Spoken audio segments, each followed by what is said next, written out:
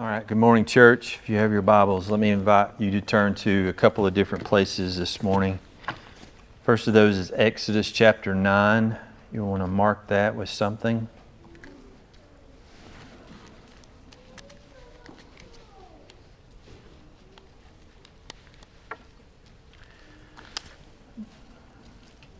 Genesis, Exodus chapter 9. And then after you get that, go with me to Romans chapter 9. I want to read to you verses 14 through 23.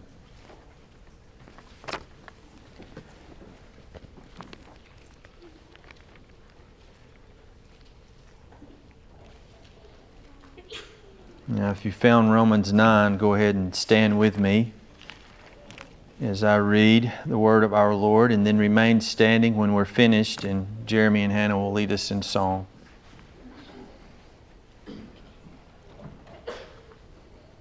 And let me remind you that before I read, that this is the word of our Lord. What shall we say then?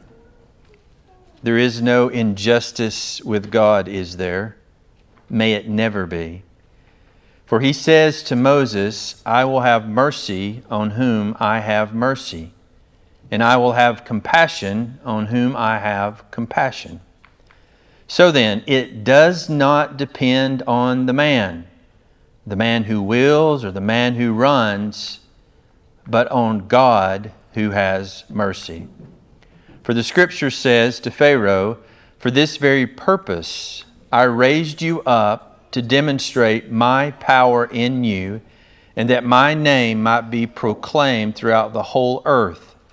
So then, he has mercy on whom he desires, and he hardens whom he desires. You will say to me then, why does he still find fault? For who resists his will? On the contrary, who are you, O man, who answers back to God? The thing molded will not say to the molder, why did you make me like this? Will it? Or does not the potter have a right over the clay to make from the same lump one vessel for honorable use and another for common use? What if God, although willing to demonstrate his wrath and to make his power known, endured with much patience vessels of wrath prepared for destruction?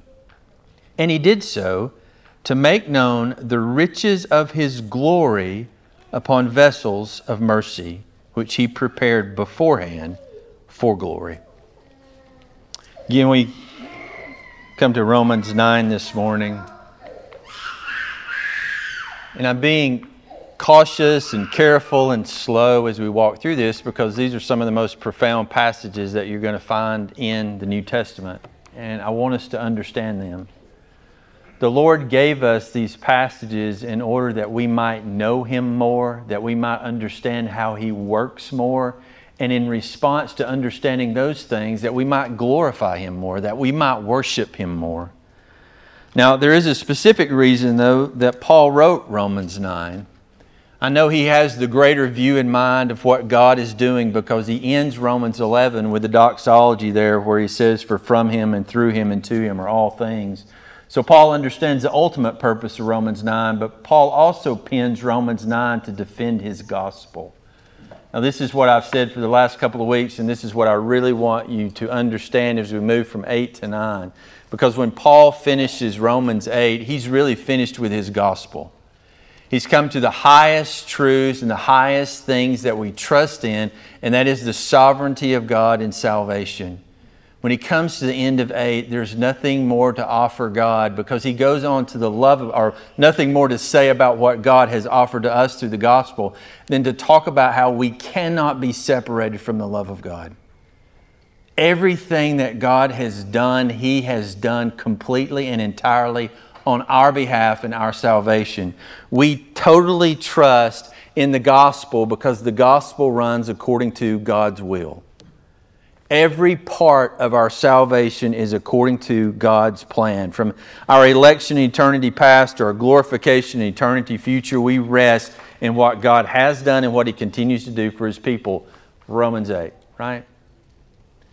But as you move into Romans 9, there's the question that pops up. if everything goes according to God's plan, certainly the nation of Israel was well within God's plan. And so, Paul, you have to answer the question, what in the world happened to Israel, right? Especially even at the moment that Paul writes this letter, the majority of Israel, even continues until this day, still does not follow the Lord Jesus Christ. And so Paul's got to answer that question. Has the Word of God failed? Has the promises of God failed? Has God Himself failed? Paul immediately answers that in verse 6, not at all. Because what you're not realizing is all Israel is not Israel. All physical Israel is not the true Israel. All physical Israel is not the spiritual Israel. Paul wants us to see that even within the nation of Israel, God has worked to make a distinction even within that nation. And he says, let me give you two examples, for instance. The first example is Abraham. Abraham had two sons, right? Ishmael and Isaac. But God chose to work His redemptive plan only through one of those boys, Isaac. Now, immediately, you and I begin to just kind of reason that in our own hearts, and we go, well, sure, it was Isaac. I have no problem with it being Isaac. They wouldn't even have Isaac if it were not for the sovereignty of God. How does a woman in her 90s and a man 100 years old have a baby? I mean, for goodness, of course He chose to work His redemptive plan through Isaac. He's the miracle child. And so we reason that and we go, I have no problem with Him picking Isaac over Ishmael, none whatsoever. Ishmael, that whole thing was sketchy anyway, right? Wasn't even Sarah's son. So I'm good with Isaac. But then Paul says, well, let me give you another example. I don't think this one will set too well in your heart. How about the two boys that Isaac had? They came by natural and normal means, upstanding means. Nothing sketchy about this. A husband and a wife had twins. And yet before they were ever born, God chose to work His redemptive plan through one of those boys, not Esau, but Jacob was in. Now that one doesn't set too well with our hearts. In fact, never has that set too well with anybody's hearts because that's difficult to reason. I was trying to pronounce his name with Cody before service started, Chrysostom. He was one of the first commentators of the New Testament, of the New Testament and Old Testament. He was the first one to make some comments about those things that God had done. And his comment was this: well, obviously God knew that Jacob was going to be the more noble man. Origen came along the next century later, and he was a commentator too, and he followed suit, and he said, obviously God knew that Jacob was going to be a more noble man, so God chose Jacob over Esau. That's what made the distinction. But when you say that, you're ignoring what Paul is really making every effort to pull you away from any distinction that can be seen between those two boys. Notice what Paul writes in Romans 9, verse 11. For though the twins were not yet born, and he could have stopped there, but Paul goes on, and had not done anything, good or bad. And he could have stopped there, but he goes on, so that God's purpose according to His choice would stand. Could have stopped there. I'll go on. Not because of works, but because of God who calls. In other words, Paul says, I'll put four phrases in here that completely deconstruct your idea that there was something unique about Jacob and not Esau. In fact, if you've been diligent enough to read the stories about both of those boys, as I said last week, neither one of them was worth very much. I mean, both of them came with reasons that you'd want to beat their backsides often. I think Jacob even more so. I mean, his name actually does mean deceiver. And he was very talented at deceiving and lying, even to his own father. And so when we look at this, we go, this doesn't set too well with me. And so we strain and we struggle to try to explain this. But Paul said, no, you have to understand in verse 14, or verse 15 rather, for he says to Moses, I will have mercy on whom I have mercy, and I will have compassion on whom I have compassion. And so we come to the first question in Paul's gospel that people want to argue against. Well, if this is how God works, if He's going to pick Jacob over Esau, then my immediate response is this: God is unjust. I mean, if you can't find the reasons within the boys, God's simply not being fair if He's going to do what God wants to do. And Paul responds with that: how in the world can you say that God is unjust? Because when God revealed Himself to Moses, the first thing that He revealed Himself to be was a God of mercy. And I told you last week, that was the first adjective, if you will, that God used to describe Himself. I'm a God of mercy. And then He goes on to tell Moses, this is what I'm going to do. I'm going to act in perfect harmony with my character. I'm going to be a God of mercy. So there's no way possible that you could ever open your mouth and go, God is unjust, because God says, I've always done what I told you I would do to begin with. How is that unjust? When I revealed myself to you, I said, I am like this. And when I acted perfectly in accordance with what I said. Paul says, therefore, you cannot say that God is unjust in any way. He told you beforehand how He would be. And so we have this in verse 15 that should kind of settle our hearts.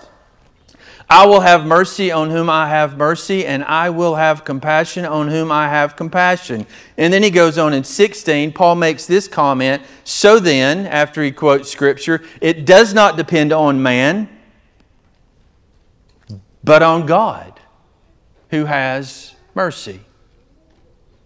Now, the positive side of that we really like. I am so thankful that God is a God of mercy. As I reflect back on this week that I just had to walk through as a sinner, I stand before you totally 100% in the mercies of God. And if you're impressed with me in any shape or form, you're wrong. My life is 110% based on the mercies of God, not my willing, not my running. I testify. His mercy. And when you look throughout the Bibles, we see an amazing list of men who were the product of the mercies of God. I like how Paul uses it in 1 Timothy. He uses it as a verb. Paul says, I was mercied. That's what God did to me. I was mercied. He says it to Timothy twice. And you go back and you look through the text and you see all these men that got mercied. And when I use that phrase, I got mercied, what I mean is, you understood the redemption. You've looked to Christ. You've repented from your sins. And now you're a child of God. That's how I'm using that word. That's how Paul used that word. Mercied. Think about Adam. Should have died in Genesis 3. God said he would die the day he sinned. But did he die? Oh no, he lived a long life. And he lived a long life that was fruitful to the glory of God. And the only thing that you can say about that is, boy, you ought to not been here. You should have died in Genesis 3. You got mercied. Big time. And you go on to Noah. God killed every man, woman, and child on the planet save one. And we want to look at Noah. Man, he must have been some more dude. God killed them all but one. And we want to find the reason within Noah, but the reason is not in there. It's in the God who mercied him, you understand. And you tell people that and they still go, well, you know, I guess I'm like Noah. I realize that millions of people died in the flood. I realize that like everybody but one, but I guess I'm more like the one. No, the difference in Noah was he got mercied by the Lord. You look at Abraham. I mean, he was worshiping idols when God called him. And I do realize that mercy of God so worked in him that he walked up that mountain and was going to sacrifice Isaac. But if you will consider some other moments in his life, I mean, he did the most embarrassing thing for us as men. He threw his wife under the bus twice to save his own hide. He said, hey, she's not my wife, dude. That's my sister. Because they didn't want them to kill him. That's embarrassing. What man would do that?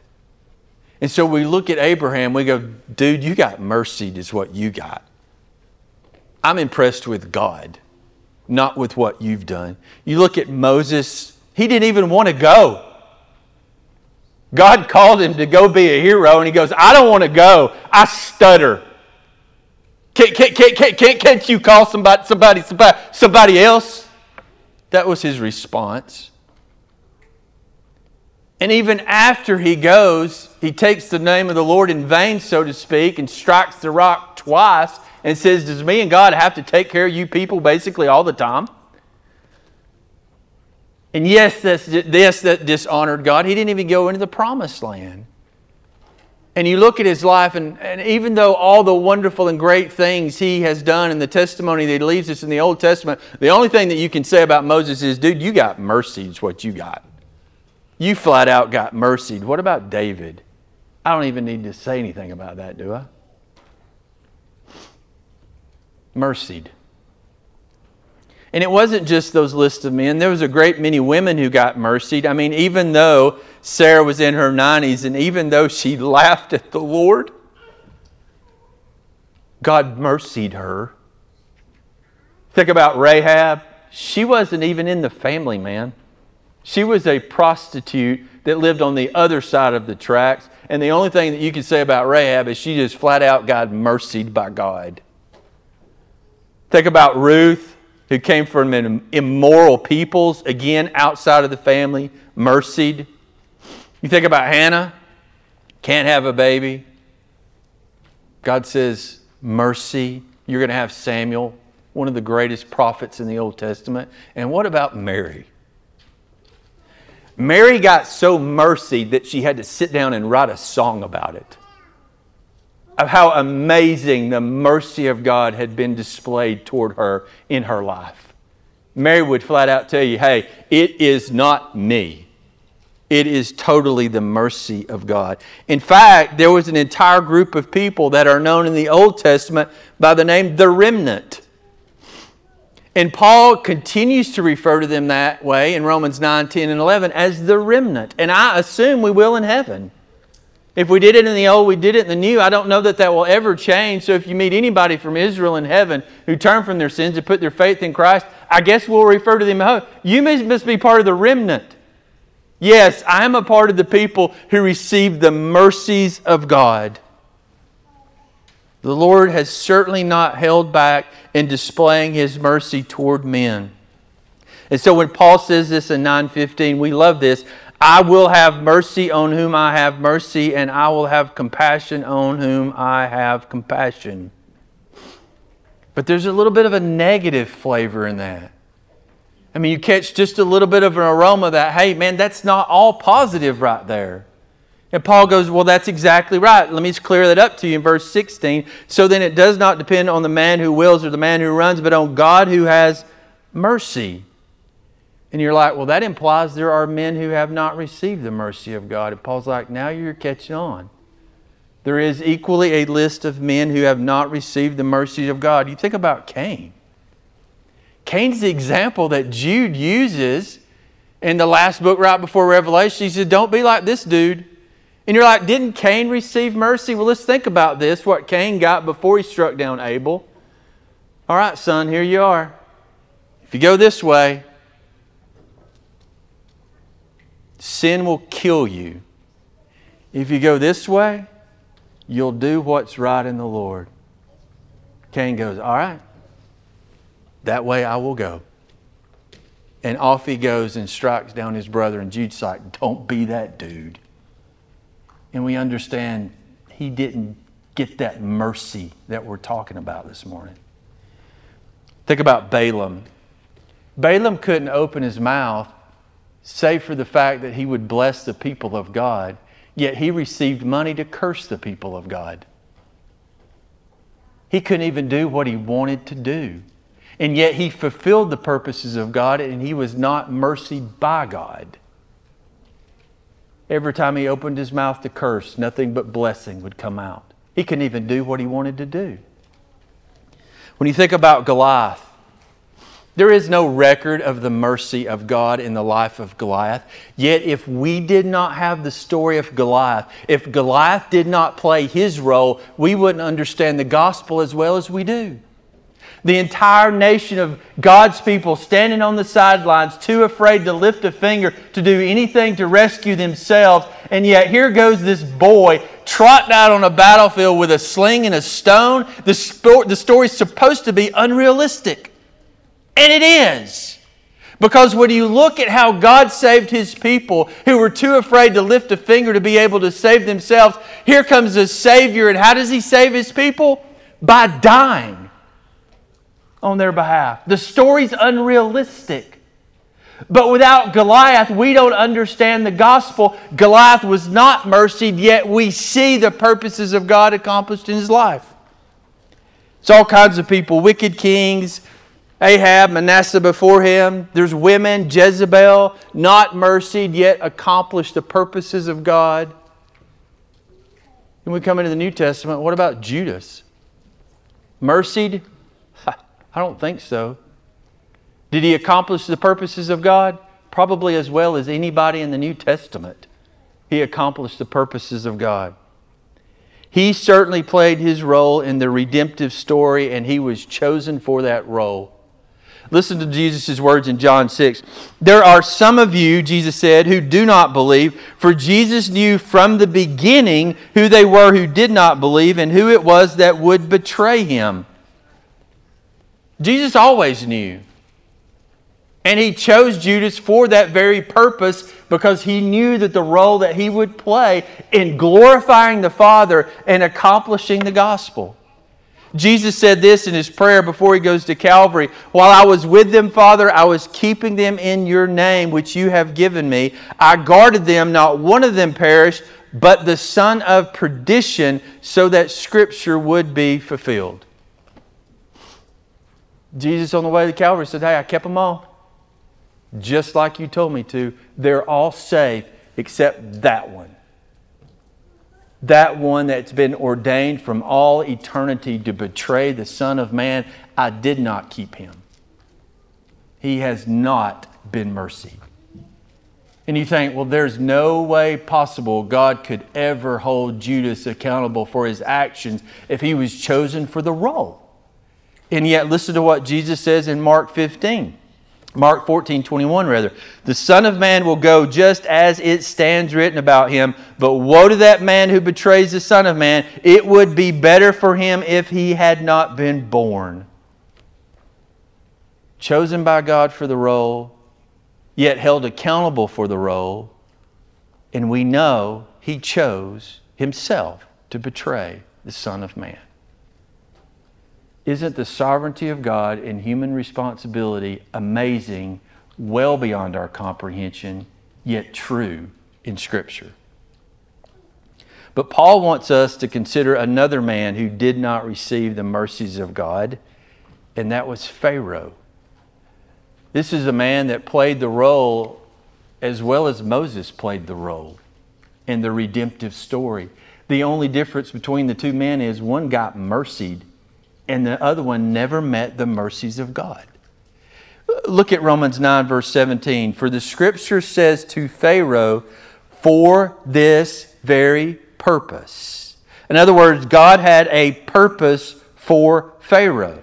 And you remember well who he was. Pharaoh was the man that the Lord had put in charge over all of Egypt. Pharaoh was the one who held all of God's people in captivity, and Pharaoh's father and grandfather and I guess great-grandfather and I guess great-great-grandfather was responsible for the ones holding God's people in captivity well over 400 years. In fact, 80 years prior, Pharaoh's father, Pharaoh, was the one who threw the Israelite boys in the river Nile to put them to death. It was this Pharaoh that God says, I've got a purpose for you, right? So Moses is the one who was called through the burning bush, and Moses is the one that had to go through Pharaoh to see God's people rescued. Pharaoh played his role, Moses played his role. Pharaoh played his role without the mercies of God, and Moses played his role within the mercies of God. Moses made it through the Red Sea, and Pharaoh died at the bottom of the Red Sea. And they both glorified God, and they both accomplished the purposes of God in their day.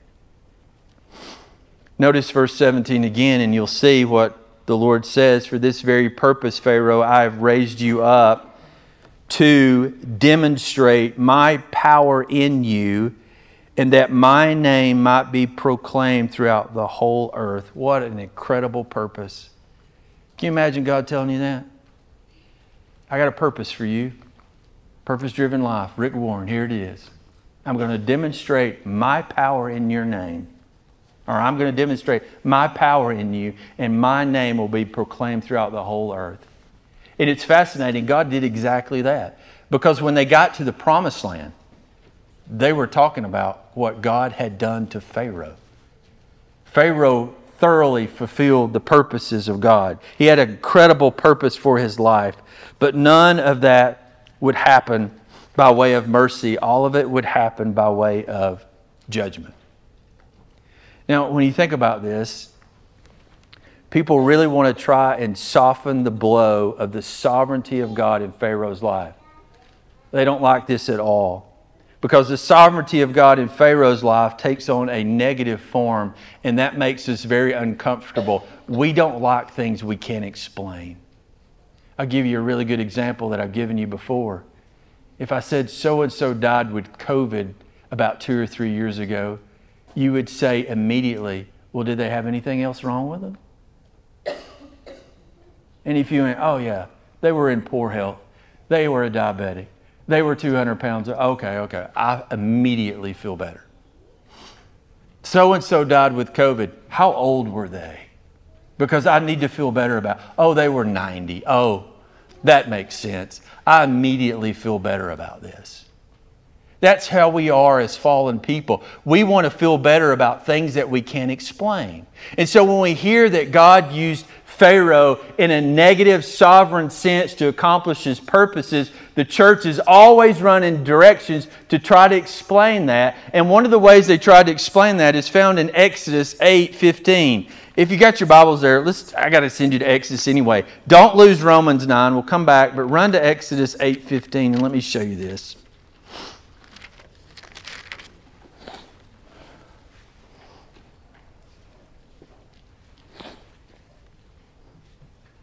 Exodus 8:15. But when Pharaoh saw that there was relief from the frogs, and if you have the subtitles over chapter 8, when Pharaoh saw that there was relief, he hardened his heart and did not listen to Moses and Aaron as the Lord had said. And you go, okay, there's my relief.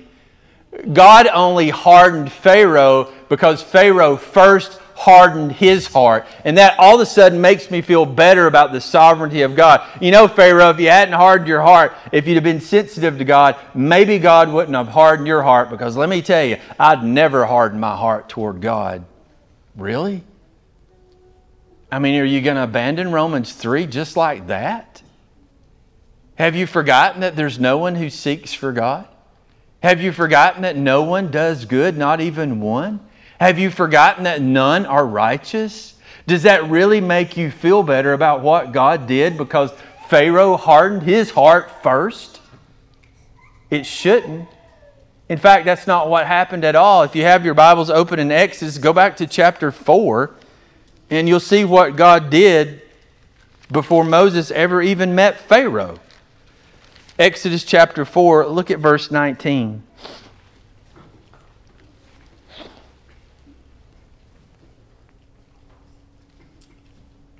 Exodus 4 verse 19. Now the Lord said to Moses in Midian, go back to Egypt, for all the men who are seeking your life are now dead.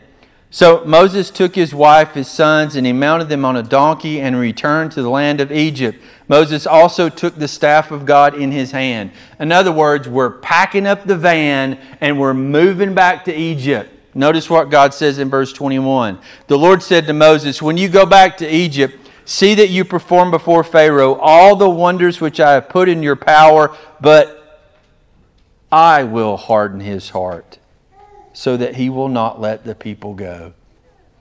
God's like, hey, before the deal even begins, you need to understand what I'm going to do in Pharaoh's life.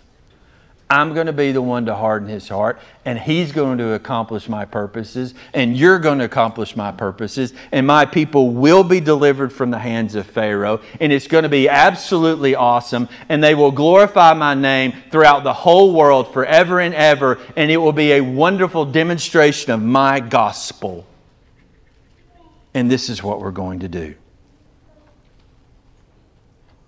There's nothing there to soften the blow for you.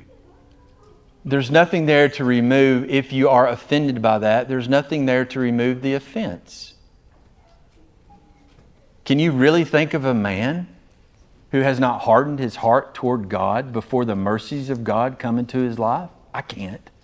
I'm not. So I can't think of a one.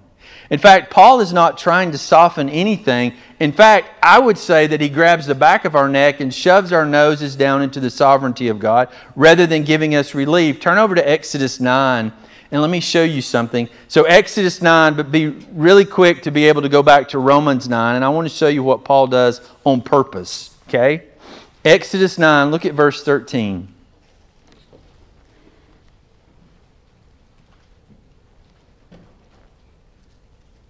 These are the words of our Lord. Then the Lord said to Moses, I want you to get up early in the morning. I want you to go and stand before Pharaoh and say to him. In other words, Moses, I want you to say exactly to Pharaoh what I'm about to tell you. All right? Thus says the Lord, the God of Hebrews, let my people go that they may serve me. For this time I will send all my plagues on you and your servants and your people, so that you may know that there's no one like me in all the earth. Verse 15. For if by now I had put forth my hand and struck you and your people with pestilence, you would then have been cut off from the earth. Verse 16. But indeed for this reason I have allowed you to remain, in order to show you my power, in order to proclaim my name through all the earth. And he uses this phrase in verse 16, I have allowed you to remain. Now listen, this is what God says. Verse 15, you know you should be dead, Pharaoh.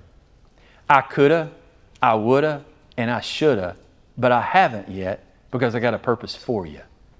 So I have allowed you to remain in order to accomplish my purposes and have my name proclaimed throughout the whole earth.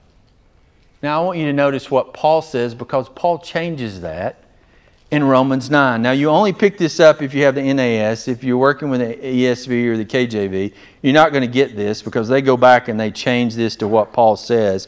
But go to Romans, notice chapter 9, verse 17. Again, if you got the NAS, you're going to see it quick. Paul says in verse 17, for this purpose I allowed you to remain? No, he didn't say that. Paul intensifies it. He says, I raised you up. In other words, it's not so much of a passive phrase, because in Exodus, Moses communicates in a passive way. Pharaoh, God says, I should have killed you by now.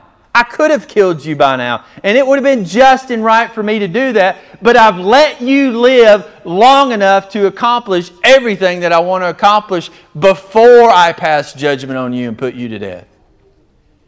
You get to Romans 9 and Paul says, I'm going to tighten this a little bit, and Paul's absolutely free to do that in the Spirit. And he says, Pharaoh, I raised you up for this purpose.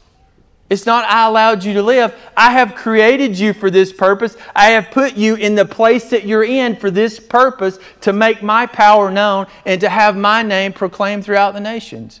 Paul's like, I'm not going to soften this for you. I'm going to actually make this more difficult for you to swallow. And then notice what Paul follows that statement up with in verse 18. Just in case you missed what Paul's trying to do, he says the most difficult thing that you'll find in Romans 9.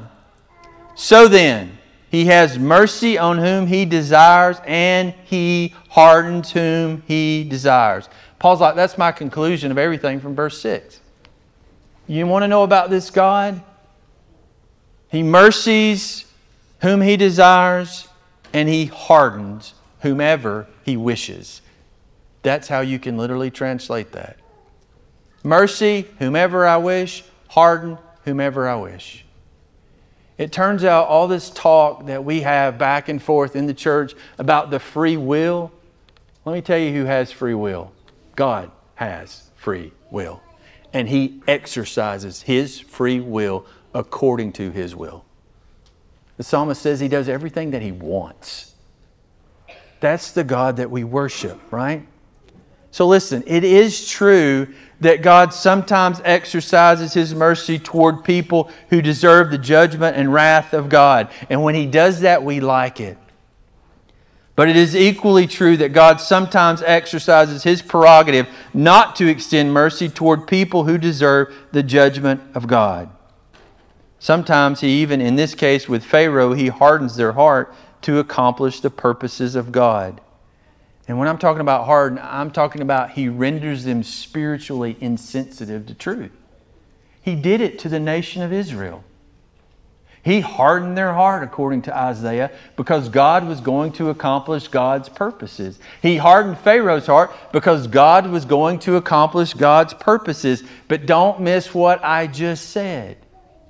It is true that God extends mercy to people who do not deserve it.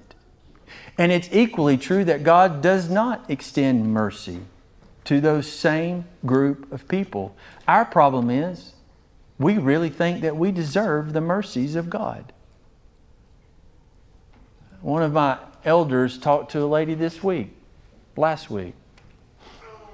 And this were her words to him. I've never done anything to deserve the judgment of God or hell. Oh, I've done some things wrong, but I've never done anything that bad. Do you realize that's where you start? I don't know how far we've brought you along in the teaching and the preaching of God's Word, but every single person is of that opinion. I've done some things wrong. Don't misunderstand me. I willingly confess that I've done some things wrong, but now, hey, I hadn't done anything that bad. I know some people who have, we're going to say. But now listen, I haven't done anything bad enough to deserve the judgment of God. And because you're there, if you are, you can't understand the mercies of God. But if you understand that you do, in fact, deserve the judgment of God, the mercies of God is the greatest joys of your life. Because you're like, hey, wait a minute. There's no way that I deserve the mercy and the grace of God. Yet here I find myself sitting in church this morning being fully committed to the Lord Jesus Christ in every way, shape, and form. I love the worship of God. I love the Word of God. I hate my sin. I love obedience. Where did all this come from? The mercies of God. Because He mercied you somewhere along the way. And it's not because He looked back throughout your life like Jacob and Esau in some fantasy story where He said, oh, I choose Jacob because he's more noble. Paul's like, no, times 4. That's not why God chose Jacob.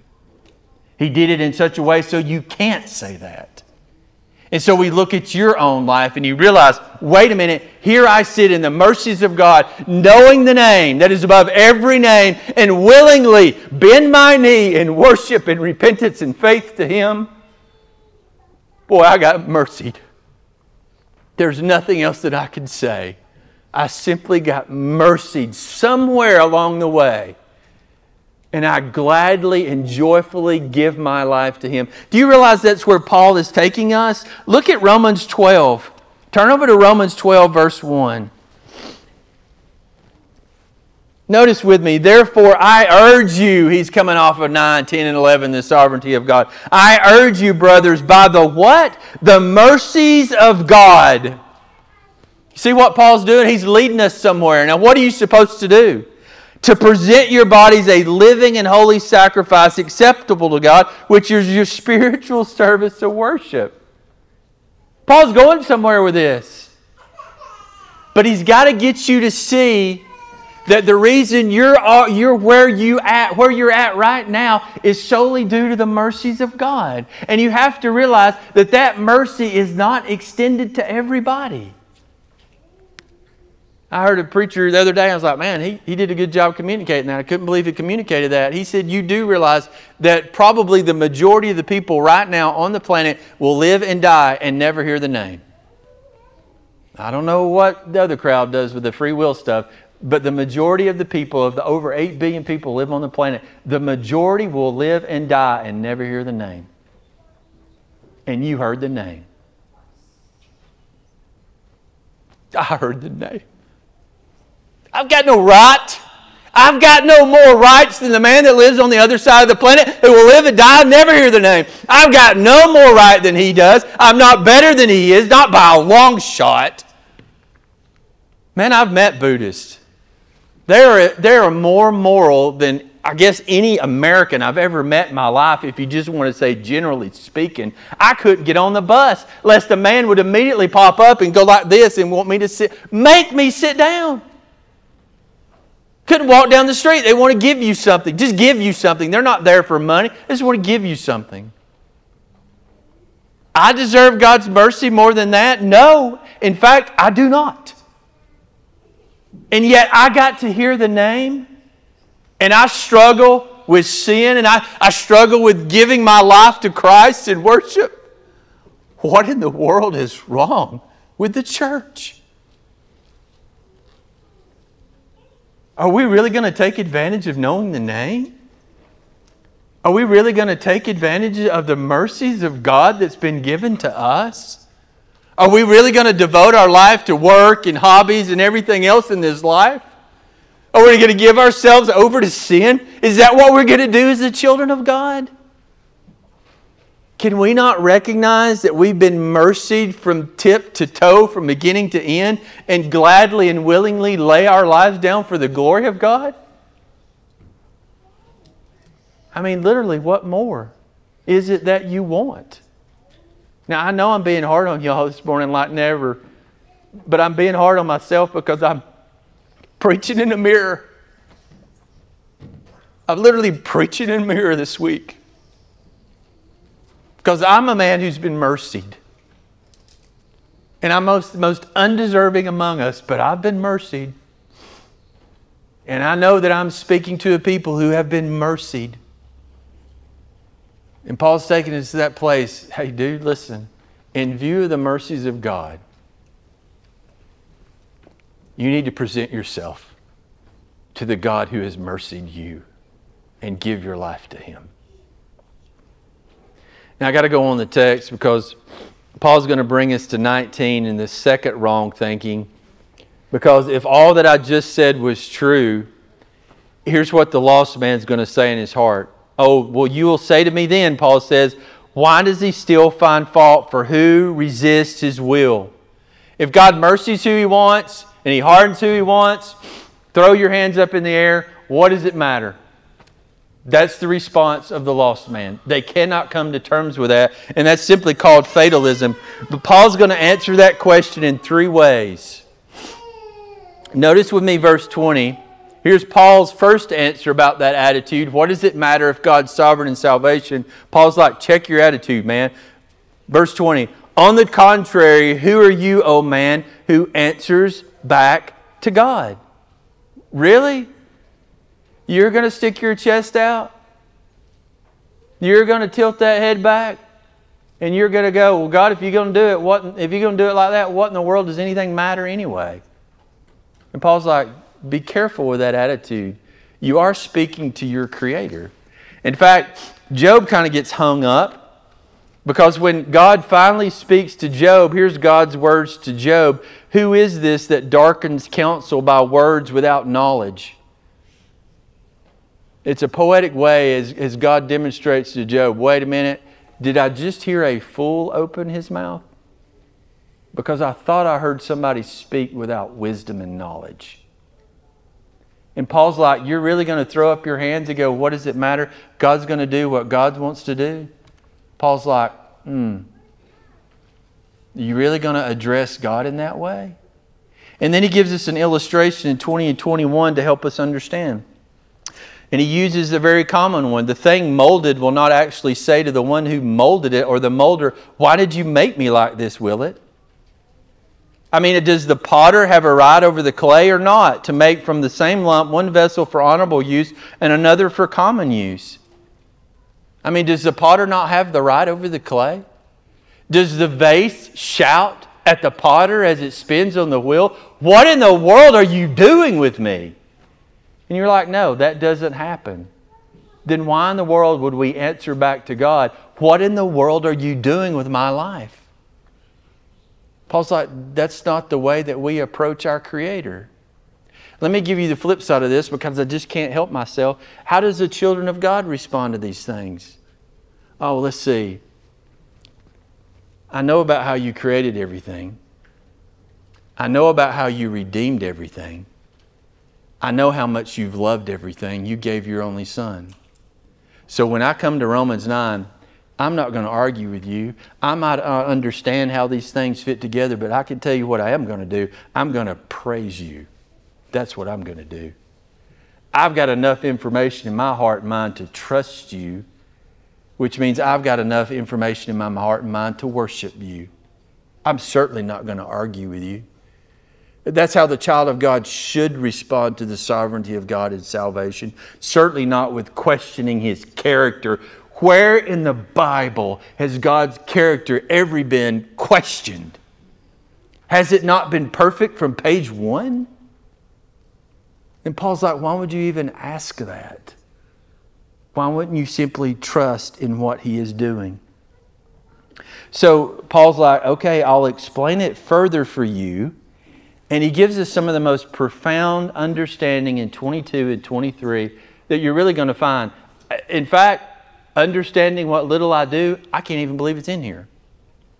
But Paul's like, let me explain to you further how God works. Notice verse 22.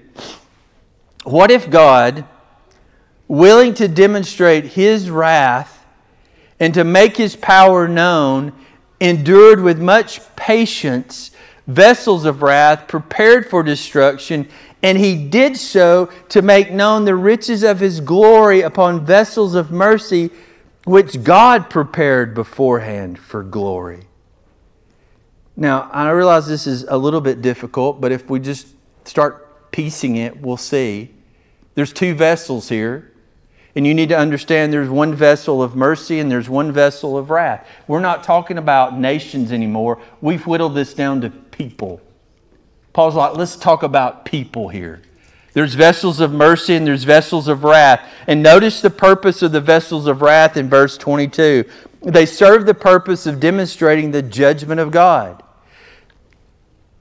Although willing to demonstrate His wrath and to make His power known, endured with much patience vessels of wrath. In other words, Paul's saying, let me take you back to Pharaoh. Because if it had not been for Pharaoh, we would not comprehend the judgment of God. If it had not been for Pharaoh, we would not understand the wrath of God nor the power of God. Remember those 10 plagues? If it had not been for Pharaoh, we would not have seen the demonstration of God's power in deliverance.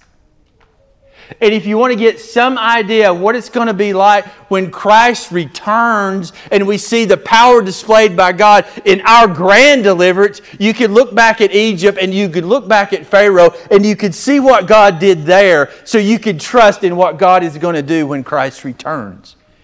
It's going to be an amazing display of the power of God.